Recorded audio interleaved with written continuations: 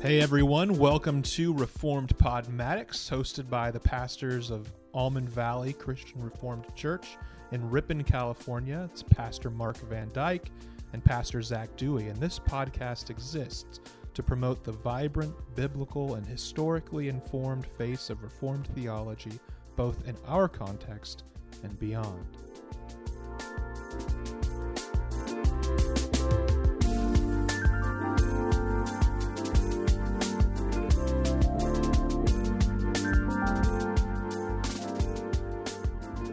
Hello, everybody, and welcome back to Reformed Podmatics. I am Pastor Zach. And I'm Pastor Mark. And today we are going to be getting into some really interesting conversations that are really going around, and the rest of the whole church, maybe even the whole world, are discussing these sorts of things. So, as you can see from our title, we're going to be talking about the broad subject of critical theory.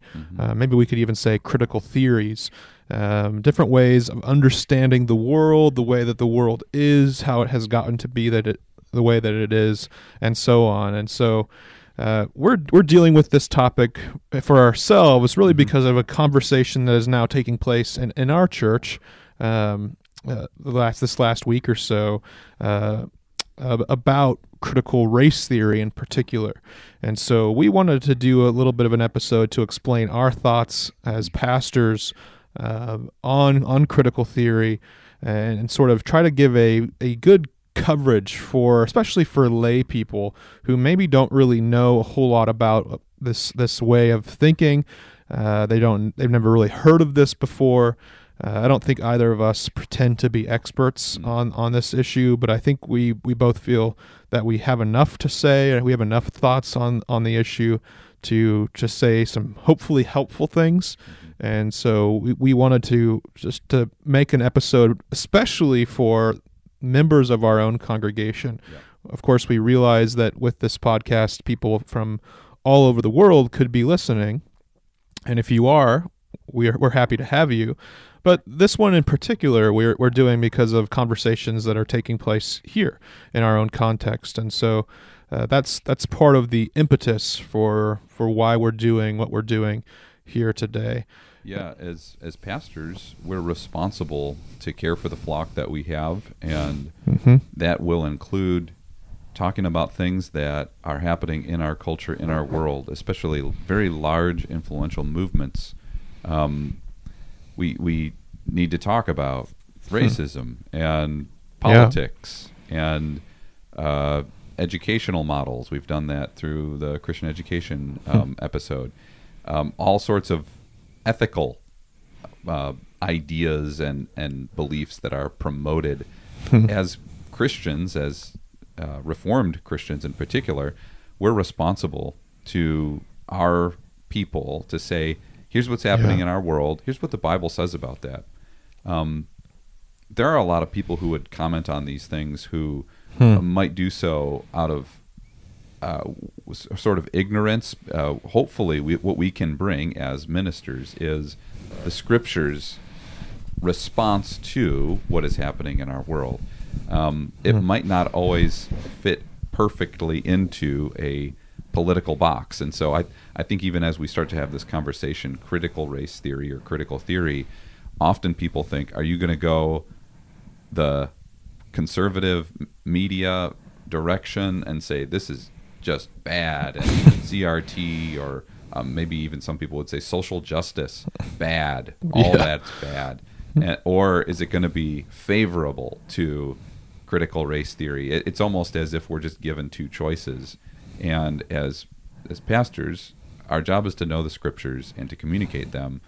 And I think that we'll find through the conversation that there are some good questions being asked by critical theorists, but ultimately we've got to go with what the Bible says for how we respond to injustice and how we care for our neighbor, how we live with the attitude of Christ. Yeah, so maybe we should just start off by asking the question, well, what is this whole thing about critical theory? Is it just a theory that's critical of everything, of everyone? Sort of, I guess you could say, in some sense it is. I think it's helpful to say, before we even give a definition, which we will do, it's helpful to say that many people are learning critical theory without ever being told that what they are being taught is critical theory. They're just being taught it as if it were just obviously true. And so this happens a lot, especially through social media, through institutions like universities or colleges, even now more and more in K through 12 schools and education. This sort of stuff is being taught, and nobody's being told, hey, this is critical theory, and here's how it's helpful for seeing the world. They're just being told to see the world the way that critical theory suggests we should see the world. And so it's a little bit subtle. It sort of assumes the worldview, you might say. Yes, and so a lot of people know critical theory, and as we describe it here in a second, they'll say, oh, yeah, I've been taught that. I didn't even really know that had a name. And so I think that's helpful to keep in mind. Yeah, and it's as we get started with trying to define it, it's actually not very easy to define because there are many working definitions of critical theory, especially critical race theory. And so critical theory really started in the 1970s with what is called critical legal theory. So there were a group of lawyers who decided or who noticed that in the world of law there are certain assumptions about how to judge, how to respond to different situations, and they were seeing that in many cases in law things were going sort of favorably towards those of a white background and unfavorably towards those who are people of color, black, Latino, so forth. And so these people set out to say, well, we need to be critical of that assumption, critical of that trend or of that thing that they were noticing. And so they set about trying to deconstruct those structures, we would say, the apparatus. And so it really started in the area of law, but then it spread into race in general. It definitely also took the form of critical gender theory is definitely another one of those things, sort of men and women and how we interact with one another. And ultimately, I think it is fair to say that critical theory is very focused on where the power is. That's the big question that they want to answer. And along with that, they'll then say, how are we going to correct the power imbalance? And from that, much of the research that I've done has shown the answer for the questions about injustice and oppression is essentially a Marxist answer, and that word is thrown around almost as an insult, but I do mean it quite literally, that the Marxist says essentially revolution, on deconstructing some of these things and reversing these scales is what has to happen in order for there to be justice, because there has been previous injustice done. Yeah, so basically what the critical law theories were getting at was that the whole judicial and legal system in the United States being built by, they would have said, by white people, white men, it just happens to favor white men and white people in general. And so the habits of judges, the ways of viewing the world, of assessing situations and making judicial statements, sort of tended to favor and give advantages to white people. And so they saw that the whole system, the whole Western system of law, and now it's not just about law, it's really about all things. Marketing and education. Education is the big one right now. Yeah. All of these things are built in order to give advantages to white people. And so those are the people at the top of the system, and then everybody else. So those are the oppressors, and then everybody else is essentially the oppressed. And so it pits this sort of ongoing power imbalance and a sort of war between different people groups. And so That's sort of how it all got started. That's sort of the origins. We could go a little bit deeper also and talk about the Frankfurt School in Germany and the different movements that conspired between Marxists and Freudian psychology, trying to sort of bridge the gap between those two philosophical movements. And one of the things that happens there is that oppression is psychologized. So for Marx, oppression was about those who were poor, it was economic, materialistic oppression. Those who were poor, who were the working class, who were struggling to just make their ends meet. When Marxist philosophy then sort of blends in with Freudian psychology, what happens is that the way of understanding oppression is not material oppression or economic oppression, but it's primarily psychologized oppression. And when it's psychologized oppression, it becomes quite arbitrary, and it becomes hard to deny that somebody, if they feel like they're being oppressed, that they're being oppressed. And so it becomes quite ubiquitous that everybody who senses their oppression is therefore oppressed. And who are you to tell them that they're not being oppressed? Yeah, there's a lot of work done on this exact topic in a great book called The Rise and Triumph of the Modern Self by Carl Trueman. Carl Trueman is a theologian at Grove City College, and he has a podcast called Mortification of Spin, which is a fantastic podcast that rejects a lot of the knee-jerk reactions that people give to something like critical theory, but also is helpfully critical of that theory as well. And so Carl Trueman wrote about, again, you can probably tell what his topic is, the rise and triumph of the modern self. And so just what Zach said, the Freudian interpretation that how I identify is, or even how I self-identify, that is what matters most about who I am. And when you add a desire for power to that, which has been happening in the past, it didn't just start with Marxism. When you add a desire to that, then my whole job in life is to sort of get to the top.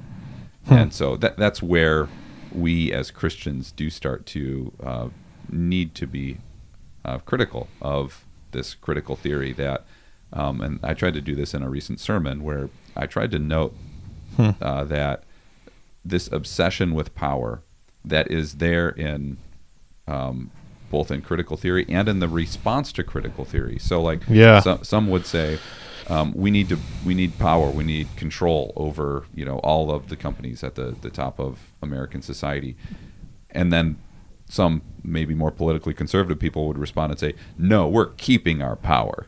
You're never going to get it. Like both of them are power hungry.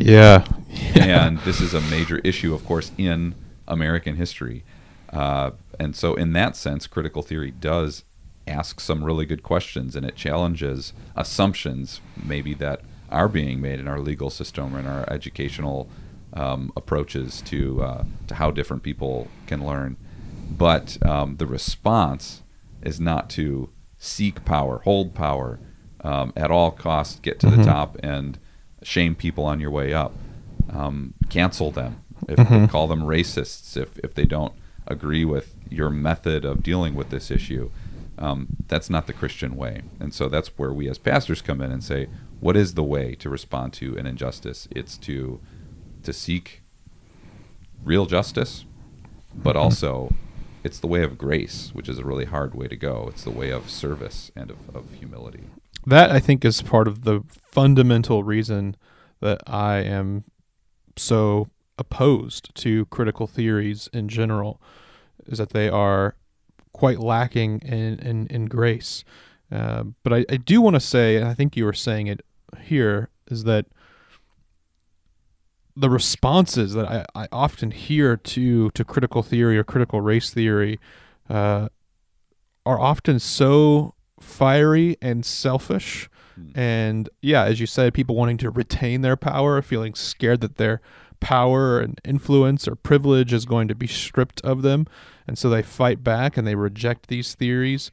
I think a lot of the times when I hear particularly conservative or even Republican often or libertarian responses to critical race theory, I sort of cringe at them a little bit, because they're very different than I think what a Christian response should be. The Christian shouldn't want to see the world in terms of mere power and power imbalances. And if there are power imbalances, the Christian should want to serve. The Christian wants to humble themselves. They don't want to get run over, of course, but they're willing to if they have to in order to serve and to benefit and to bless their neighbor. That is a fundamental Christian way of living life. And so I guess for me is that I see that there are issues on both the left where people are predominantly for critical theory or critical race theory in particular, and I see issues on the right and the response to it. And I think that it can be a little bit reactionary on the right, where people start to throw around words like cultural Marxism as if they're the boogeyman words, and as soon as they say, "Oh, look, critical theory is just Marxist theory, therefore you don't have to think about we should just toss it out. It's a joke, and it's just blanketly evil." I think that's to do a disservice to people who are actually trying to think critically about all of this. We should keep in mind Marx he lived in England. He was a German philosopher, and he lived in England in the Industrial Revolution. And the reason that he came up with the ideas he did is there was abject, absolute poverty that was rampant in the culture in England that he was living in. There was an exploitation of rich people, of factory workers in England, and so there was a real thing happening. There was real injustice being done, and right. And he saw something real, just in the same way that we need to know that real injustices have been done and perhaps even are being done. I believe they are being done today. And we have to recognize that, while also keeping in mind the heart of Christ. Thomas Aquinas once talked about how we respond to injustice. And he said, if there's an injustice done to me, I may be called to be gracious and to endure it.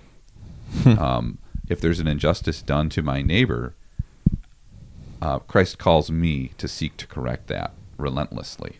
Yeah. And so I think that's a really helpful. That is really helpful corrective to both sides of this, where if the injustice is done to me Christ, of course, suffered the ultimate injustice at the cross.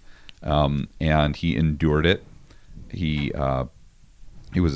came not to be served, but to serve. And so that's the call on each Christian person when they would have a difficult situation in their life. But when we see our neighbor suffering, especially if there's some sort of obvious case of it, we are responsible to care about that. And to seek some sort of to do what resolution we can for it. Yeah. So I think we can both agree, maybe to varying degrees, but I think Mark and I both agree that there are good reasons that critical theory is appealing to people.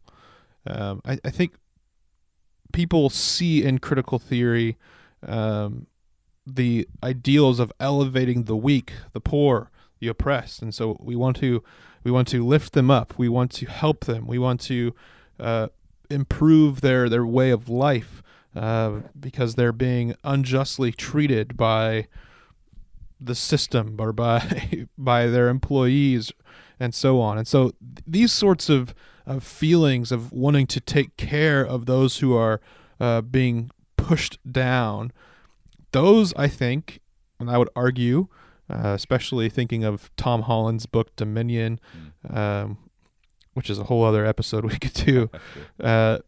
I think what actually is happening here is that people in our world today, without often even knowing it or admitting it, have sort of baseline Christian moral values of wanting to protect the poor, the weak, and the marginalized. And so critical theory to them seems like a persuasive way, a persuasive system of thought or a persuasive worldview that helps them approach how to help the poor and the weak and the oppressed. And so I think when we criticize critical race theory, people may be hearing us as saying we're against social justice, which I don't want at all say. Or against knowing history.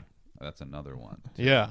And so we're not saying that. we are not saying that. We need to know Black history. We need to know all of the injustices that have been done to Black people or other people of other ethnicities. Homosexuals, women, the poor.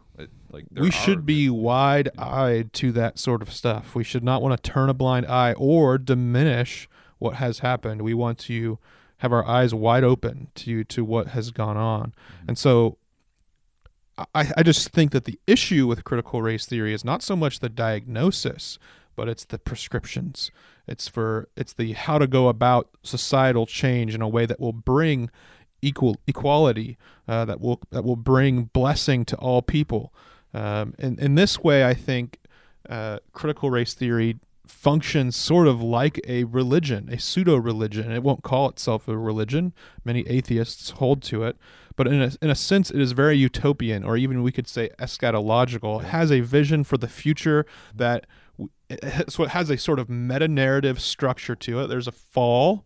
There is sort of a recreation or a salvation sort of thing. This is wokeness. People talk about being conscious to these issues now, being awakened. It's sort of is similar to a Christian regeneration, being an ally, and so you become an ally. You live into this story now of bringing justice, and you look forward to this utopian vision where people who are on the outs are now sort of the king of the hill. They are put in positions of power. They are elevated to places where their voices are heard and no longer pushed aside. And so it calls everyone, particularly white people, to repentance and to move towards this grand utopian vision. And so... Yeah, one guy who talks about this a lot is a linguist at Columbia University named John McWhorter. Oh, yeah. Who is... very thoughtful. Just so that people can know what place he's coming from, he is politically liberal. He is not Christian. I think he's an atheist, isn't he? He's a black he? man. Yeah, he's an atheist. And he writes a lot about, in The Atlantic, about how this is a new religion. And again, I think it's so important to stress, this is not Tucker Carlson, Sean Hannity, Laura Ingraham saying, that's a religion, we don't like it. Yeah. But this is a thoughtful, even politically liberal black man who notices, he talks a lot about the original sin of critical race theory being whiteness, basically, and how that's a quote unquote sin that a person could really never atone for, and so there's not a lot of hope. He recognizes for real reconciliation, real justice, real unity and community, given that that people, by virtue of their race, are cast off as ultimately guilty and unsavable. So, again, not all critical theorists are pushing that idea. Not all people who are interested in social justice are pushing that idea of sort of the original sin of whiteness, but it is certainly there. There are many examples of it being there, and a guy like John McWhorter, who I really strongly suggest people listen to his take on it. He's on a vlog called it's with another black man named Glenn Lowry, and they do a lot of interaction. They have a weekly vlog that they do, Glenn Lowry and John McWhorter, and they just talk about these things from their perspective, and it's really it's often very data driven. They support it with stories and things that are happening in their life and data and information that they're reading, so it's not just emotional responses, but he definitely notes that this is, he says it's a religion because there are heretics, there are saints, there are holy texts, there are pilgrimages. Pilgrimages? I don't know. Well, the pilgrimage to the site of George Floyd's, the place where he was killed, is sort of the new type of pilgrimage. Or going to Ferguson, or to show your penance and to be a part of this movement, and it includes a worldview. And this is really where we want to get to as pastors and say, the worldview of this critical theory is essentially an obsession with power. Everything is power. That's what makes it Marxist in nature. And therefore, the correction is absolute equality. Whereas the Christian would say, no, every interaction can be judged by God's word. And so I would say the way that we analyze interactions between people is through the lens of righteousness. And was the person interacting, these two people who are interacting with each other, was there righteousness in that interaction, or is there a need for repentance in that situation? And some people would say, well, can't those two things go together? I would say ultimately no, because there are times when I, as a pastor, am an authority, and someone who is under my authority, needs to listen to what I have to say. As a father, there's also an imbalance of power. I have authority over my children. The really pure Marxist will say that power is a problem, and it's got to be corrected. Whereas a Christian would say, no, there is good authority in the world, and we should gauge interactions between those in authority and those under their authority through the lens of Scripture and ask about righteousness and justice, instead of just assuming those in authority are wrong, those below are the proletariat are automatically virtuous. So, yeah, and for Christian thinking, I think power is not something we don't really ever frame anything in terms of power. Who has the power? We think of things, and we like the word authority better, because for our way of thinking as Christians, authority also has a lot to do with responsibility. Yeah, your responsibility to serve, to sacrifice, to give of yourself, to deny yourself, your desires, your needs, your wants, even your privileges. And so for the Christian, for those in power, so to speak, in quotes, in power, such as parents or pastors or teachers or the police or a politician or a boss, all of those still have moral mandates given to them. They don't just get to be in power and get to be tyrants. There are still requirements and responsibilities and duties that each of these persons or offices have. And so I think Christianity is a hierarchical worldview. We see things hierarchically, but we do not see them in terms of power hierarchies. We see them in terms of service hierarchies. And in all this way, I think God has structured the world to be the way it is by people serving as leaders, being leaders who are put in positions who will serve, who will give themselves. And this is what the Christian life is all about. This is why Philippians 2 is so important to the Christian way of thinking about their place in the world. Whatever station you're at, whether you're poor or rich, whether you're sort of in power or not, wherever you may find yourself, Philippians 2 is the manner of life that we're all called to do, where Paul says, have this mind among yourselves, who, being like Christ, who did not consider equality with God a thing to be grasped, but humbled himself and became a human and died a death, not just any death, but a death on a cross. This is how we should live our lives, just like Christ. We should serve. We should give ourselves. And so that is a sort of foreign way of thinking for critical theory in general. And maybe we're wrong. Maybe there are advocates of it out there who are calling people to humble service, to care for their neighbor, to overcome evil with good. Maybe it's possible that is happening out there somewhere. I have not encountered those sources, and often what I have encountered is material that very much obsesses with power, and instead of focusing on righteousness, the will of God.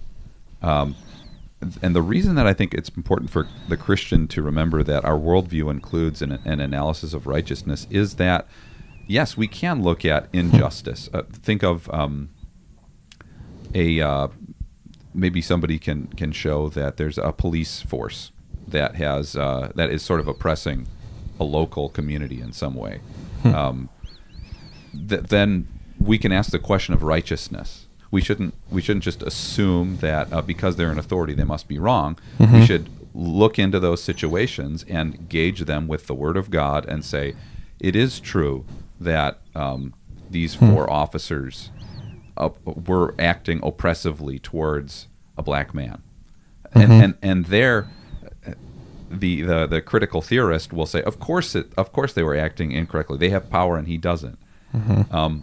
But we're saying, as Christians, they are acting unjustly because they're not treating him with kindness. They're judging him by his. They're showing favoritism. In this case, a lack of care for a neighbor who has dark skin. So therefore, there is hopefully justice happening and justice promoted, but it isn't a superficial judgment that often critical theorists that I've seen offer. Yeah, so I think maybe at this point in the episode, it would be helpful for those listening for us to explain also what we're not saying in all of this, because it maybe still sounds like we are denying certain realities, like the reality of racism. So what are some things we are not saying by offering a critique of critical theory and critical race theory? Well, we're definitely not saying that you don't need to learn history, and we're also not saying that history has been just taught perfectly and we just need to be loyal to America. America's great. Let's just move forward, and we don't like hearing these bad things about ourselves. I think that is one reaction to critical theory. And that is often what gets the most emotional responses from some of my friends who are black, who would say, we need to know and teach in schools about lynchings and the Tulsa massacre that happened, where the entire black community of Tulsa, which was a very affluent community, in a lot of ways a beautiful community, was burned to the ground and many people were killed. I think it was something like 30-some people were killed in that riot. And I did not learn about that growing up, and it's unfortunate. Even in the history of my own high school, there was a really complicated situation involving segregation, and I never heard about that. And so I don't think that necessarily means that all the kids who go to Timothy Christian School in Elmhurst are guilty and owe a penance in some way to the black community. But I wish I would have learned about that. So that I could have known the truth, and also we can gauge things and analyze them through the lens of Scripture and say this was an injustice, and we need to learn from it moving forward. So we're not saying we don't need to know history, and everything is just great. We do need to know what really has happened in the history of America. Yeah, one of the interesting things that I've just observed over the course of the past couple of years is that critical race theorists want to say, look, we need to look at our history as a country much more seriously than we do or than we have. We need to be taught all these things, which I would agree with all of those things. We do need to be taught the real seriousness of the problems of racism in our country. We shouldn't just cover it over or skip over it. It needs to be taught. And so in doing so, they will say, look, America is fundamentally flawed and screwed up because of this racism issue, which is quite the statement to make. But in reaction to that, I see a lot of conservatives then doubling down on their American exceptionalism, that America, no, you just hate America. We love America. We're patriots. We love everything about America. America's the greatest country in the world, blah, blah, blah. All this sort of stuff gets thrown out again, as if you have to choose either the extreme left or the extreme right. I think we can say America is a strong country. It's been blessed by God. America also has many sins, many skeletons in her closet. We can address the reality of racism. I think that it's very real. Obviously, I don't think anybody can deny that, especially historically, but even still today. But neither do I hate America. I am proud to be an American. I can be honest with our country's sins, but I also don't need to double down and act like America is this perfect little new Israel, where perfect righteousness has been found and discovered. There's a place for loyalty and patriotism, and those things can be really good.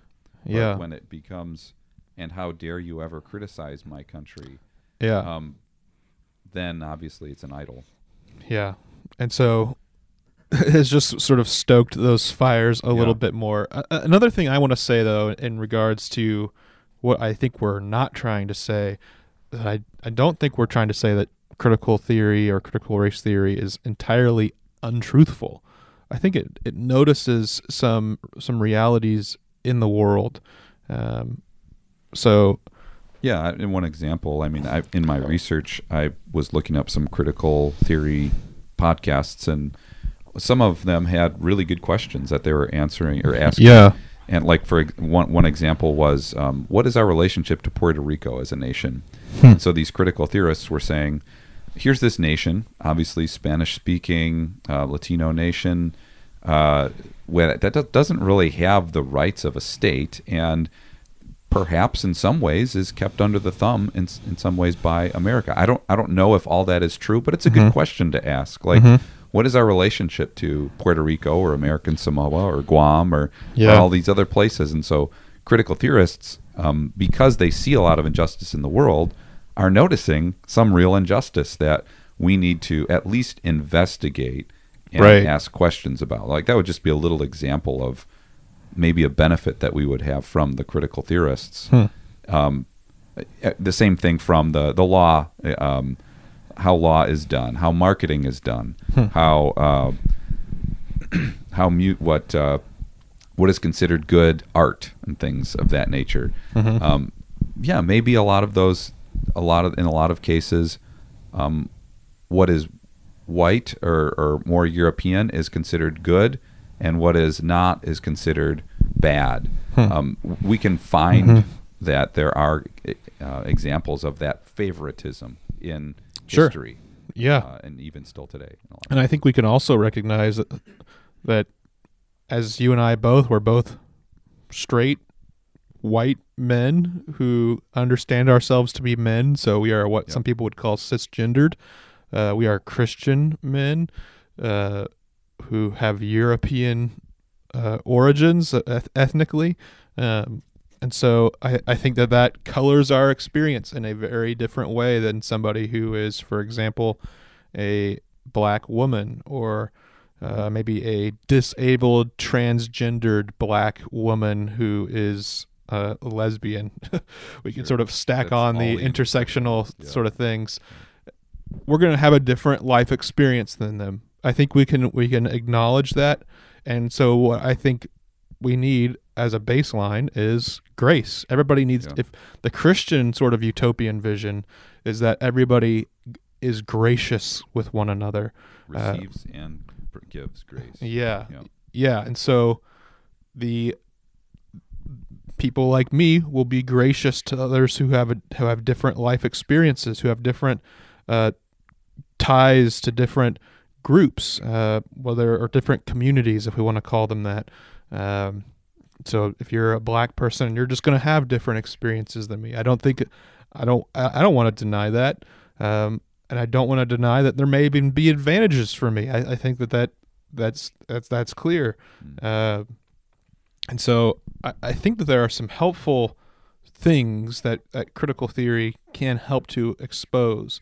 But it's the grander, fuller part of the vision and the prescriptions for how to reverse and fix the problem that I am so opposed to, I think. Well, and maybe we can get specific in that too, because it could seem like we're just dealing in generalities a lot.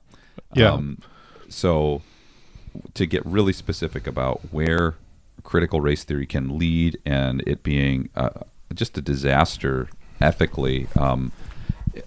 Evanston, Illinois. This just came to my attention yesterday. A teacher who is a public school teacher in Evanston, Illinois, District 65, basically has filed a complaint with the school district because this teacher refuses to teach critical race theory and have that influencing how they value students of different colors. And so I'll just read from the complaint that this teacher gave, and it's kind of a lawsuit, I guess. So District 65 requires its teachers to A, accept that white individuals are loud, authoritative, and controlling, to B, understand that to be less white is to be less racially oppressive, and C, to acknowledge that white identity is inherently racist. And so this is not only teachers have to sign on to this in Evanston and say, we agree with this. A lot of this comes from a book called White Fragility by Robin DiAngelo, which they were also required to read to be a teacher at this school. It comes from there, and it's not only supposed to be adhered to abstractly, but it's supposed to be incorporated into the curriculum so that students, including white students, are told to be white is to be racist, to be white is to be an oppressor. I mean, this being taught to second, third, fourth graders is really evil. It is truly evil. Yeah. And so that is happening in Evanston. I know it's happening at other schools, the Dalton School, Bryn Mawr, very high up schools at Ivy League schools incorporate this, I know, into a lot of the humanities material. I think that this is going to be incorporated, based on what I've read, into even what's happening at places like Calvin University and Dordt University. I know Calvin a little bit more than I don't know as much about Dordt at this point, but this is an influential way for people in the humanities, in particular psychology, social sciences, history, to teach that this is how we've got to interpret both history and the present. And you can see in those examples that teaching children or adults that to be white is to be oppressive is not Christian, not true, and there's no hope, there's no grace available there. Yeah, that's one of the other fundamental problems with critical theory, is that it is very much law and very, very little gospel. So there's a loud call to repent of racial injustice in particular, and then when there is repentance, there's very little forgiveness or grace to be shown for white persons, and so and there's no justification. So like Tim Keller correctly distinguishes between forgiveness and justification. I love what he says, where he says forgiveness means you may go. Mm-hmm. Justification means you may come. Yeah. There's no room for that in critical race theory that I have found. Again, please prove us wrong if you're listening and you're having a really hard time with some of these accusations towards critical theory. Please show us the places where the critical theorist is saying we can live in a world of peace, of grace, of accepting one another in our weaknesses, of forgiving things that have happened in the past. Mm-hmm. Please show us that material, because I have not yet found it. Yeah, and that is an interesting part of the equation here when it comes to how to seek towards peace, or we could even say shalom, to use a popular CRC word. Yeah. As we work towards this, how will we do this? Will it simply just require persons with more privilege to bow the knee or to bow out of any sort of powerful positions or authoritative positions? So should white people just sort of stop running for government? Should they stop trying to be teachers? Should they even stop trying to take spots at prestigious universities so they can allow ethnic minorities to have them? Well, that's one of the ironies of all this, is that a lot of the people making a ton of money on this ideology are white people like Robin DiAngelo, who charges insane amounts to come to Fortune 500 companies and train them. So there's a lot of money involved. I don't want to say that that's their only motive, because maybe these people have great have good motives, and they're misguided in their philosophy and in their religious views. But certainly that is an irony that you point out. Look at who's at the top, and even to some extent look at where money is, and ask, are they really living in line with their convictions of what they espouse? Often the answer is no, that I've seen. And maybe we as Christians should turn the microscope on ourselves too, and say, are we confronting injustice? Do we work to care for the poor? Do we really do it? Or are we just saying, no, critical theory has a lot of bad stuff in it, and so we don't need to care for the poor, feed the hungry, clothe the sick, visit the prisoner. And honestly, then it's just a defense mechanism against a life of service. Yeah. If we get to the point where feeding the poor feels like a socialist thing to do, and therefore we can't do it, you've gone too far, Christian. You have failed to listen to God's word, I think. The word is clear that we must, as a feature of Christian righteousness, as a demand of Christian righteousness, that we must show no partiality, and that we must care for those who are poor, those who are hungry, those who are who lack clothing, those who are imprisoned, those who are sick. All of these kinds of people the Christian must care for. And so if we get to the point where we're so fed up with social justice that we have a hard heart toward poor people, you've gone too far. You have bought into a different sort of worldview that is no longer the Christian faith. It may seem Christian or sound Christian, but it is not Christian. So how then, maybe we could wrap it up thinking about this thought, how do we seek racial unity, reconciliation, and peace between all peoples, all cultures, all tongues, and so on? I think it's I learned this a little bit from listening to a roundtable of it was 7 black young intellectuals. 4 were pro critical theory, 3 were against. And I really like what one of them said when he noted that we're called to care for the poor, and it's unfortunate that so many of these issues are presented as black issues, when there are black people who are doing well, and we can celebrate that and be glad about it. But when we care for the poor, then we catch all. We catch all of the people that God wants us to serve, including black, Latino, Asian, Native American, white.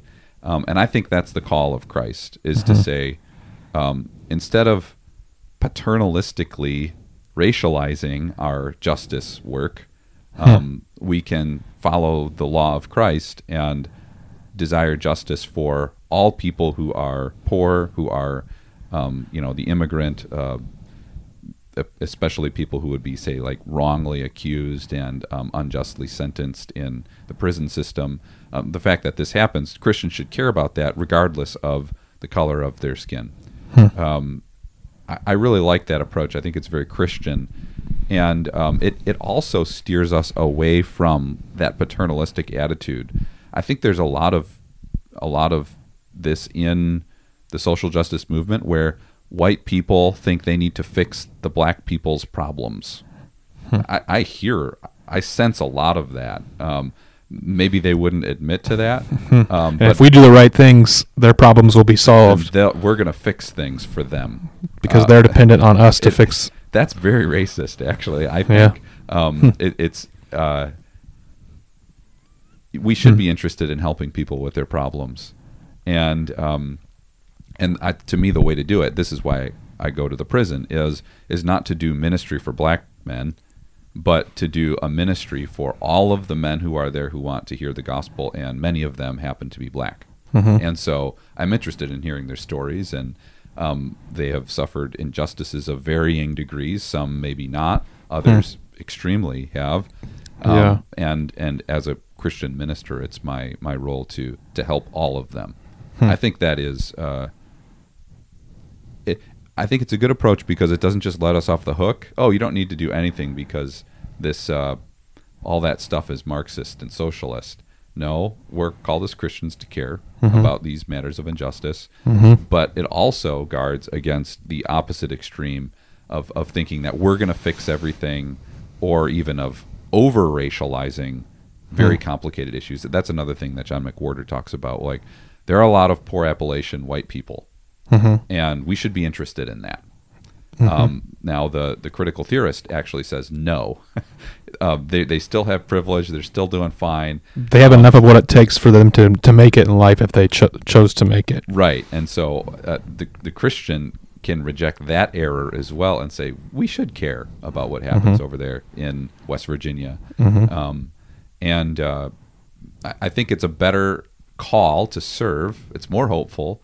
And to me, it will end up building a church that is multiracial and diverse for a good reason, instead of just for a paternalistic reason, like we were able to help some people. Yeah. The way I think about going about this is that it's really complex, and actually I think it really requires thoughtful wisdom.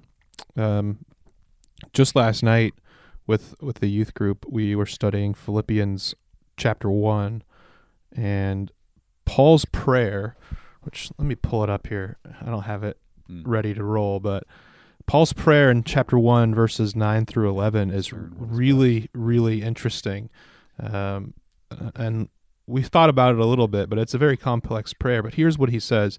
He said, "It's my prayer that your love may abound more and more with knowledge and all discernment, so that you may approve what is excellent, and so be pure and blameless for the day of Christ, filled with the fruit of righteousness that comes through Jesus Christ, to the glory and praise of God." So he's praying that their love may abound more and more with knowledge and all discernment. This is sort of like wisdom, that they would have love mixed with wisdom, or combined with wisdom. And so we need to love wisely. We need to be thoughtful in how we love. A lot of Christians today, when it comes to these issues, it's just sort of sloppy agape. It's just sort of, let's just love, and not really be thoughtful in our love. But I think what this calls for is wisdom. We have to think through what are the best ways to serve our neighbors. What are the best ways to really love them, to really help them in a way that will bless them, that will bring flourishing, to use the popular word, maybe overused word, and that will give glory to Christ. Those are all sorts of things we should be thinking about. There's never any one-size-fits-all approach to social justice questions. It's very contextualized, but we should, as a baseline, we should be able to say, especially to anyone listening across the world, Christians ought to be loving and discerningly loving, loving with knowledge, so that they can approve what's excellent and what is not excellent. They can discern the difference between those things. I think part of the issue with critical theory is that it lacks this sort of excellence, and it seeks to steamroll opposition, and by crushing opposition, by causing opposition to bend the knee. And so this is why you see cancel culture. This is why you see a lack of grace, a lack of forgiveness for those who have more power or privilege. Whereas I think a Christian, and maybe this is controversial for me to say, a Christian person of color ought to be gracious even with a white Christian. Sure. The graciousness is to go both ways. And that is what is so unique about the Christian way of approaching these issues. And another blanket statement that I will be able to say, and I think it's true, is that the only real racial unity this world will ever know comes because of the gospel and the blood of Christ. I think we can try to manufacture racial harmony by all sorts of political programs that may have good motivations, they may have good desires and aims, but anytime you try to synthetically manufacture racial unity, it will fail in the end. Sometimes it will fail disastrously. Sometimes it'll just fail a little bit more subtly. It will never be complete. It will never be perfect. Having a sort of utopian vision for racial harmony in this world by purely human mechanistic means will fail. There is no hope. Part of the problem is what's the problem for all things is that sin exists in the human heart. And without Christ making all things new, there will be no hope. And so for Christians, we seek to bring unity. We seek to live as we will be, to live right now as we will be. So we seek to live unitedly because we know that one day we will all be united. We know the end. We know the end game, that all people of all tongues, of all nations will join together in the chorus of praise before God. And there will be perfect harmony then. And so we seek to make that harmony true now. But we do not think that we can make that harmony happen by our own means. To do so, I would argue, is naive. Yeah, and maybe that would be, I guess, my last takeaway or way to move forward is to put far more hope in Christ than in educational systems and political systems. And that's on both sides of things. It's got to be on both sides of this debate. Both the proponents of critical theory and opponents of critical theory often err in thinking the education system and the political system is what we've got to guard at all costs.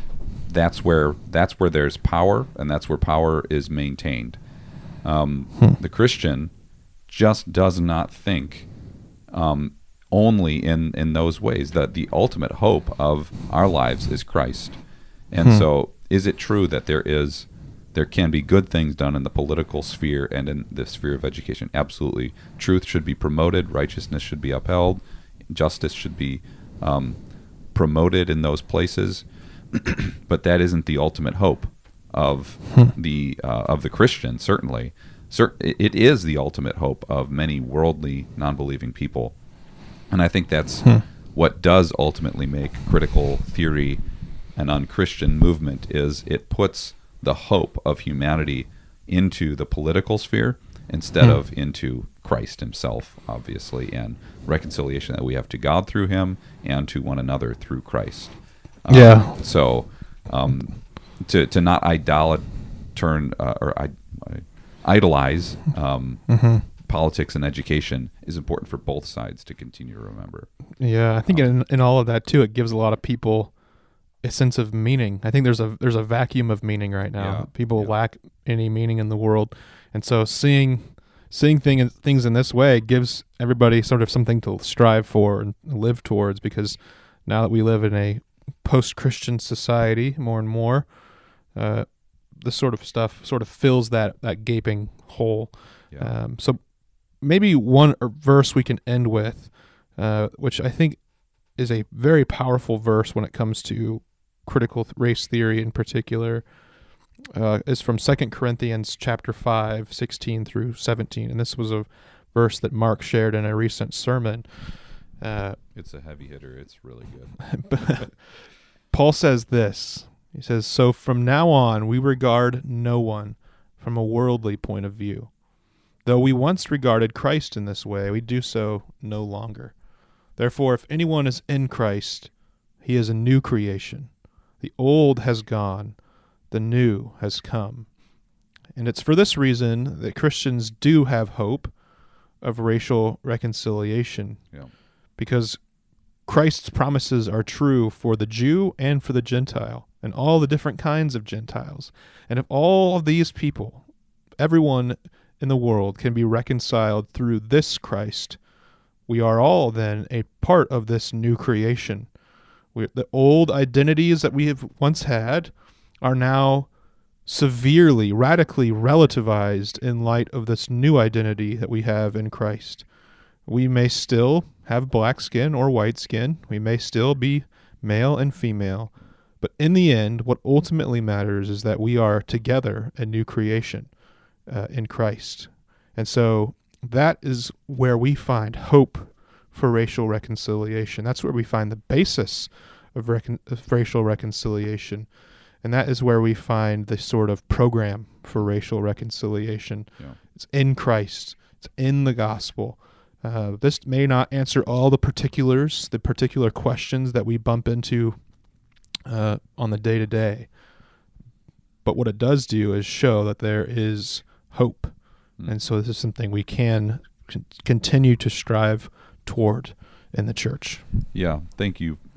Great conclusion there with the scripture. And it is just so important for every listener to pray about this stuff, because it is important. It's not going away. And as Christians, we should speak the truth in love so that we build one another up into a pure faith in Christ.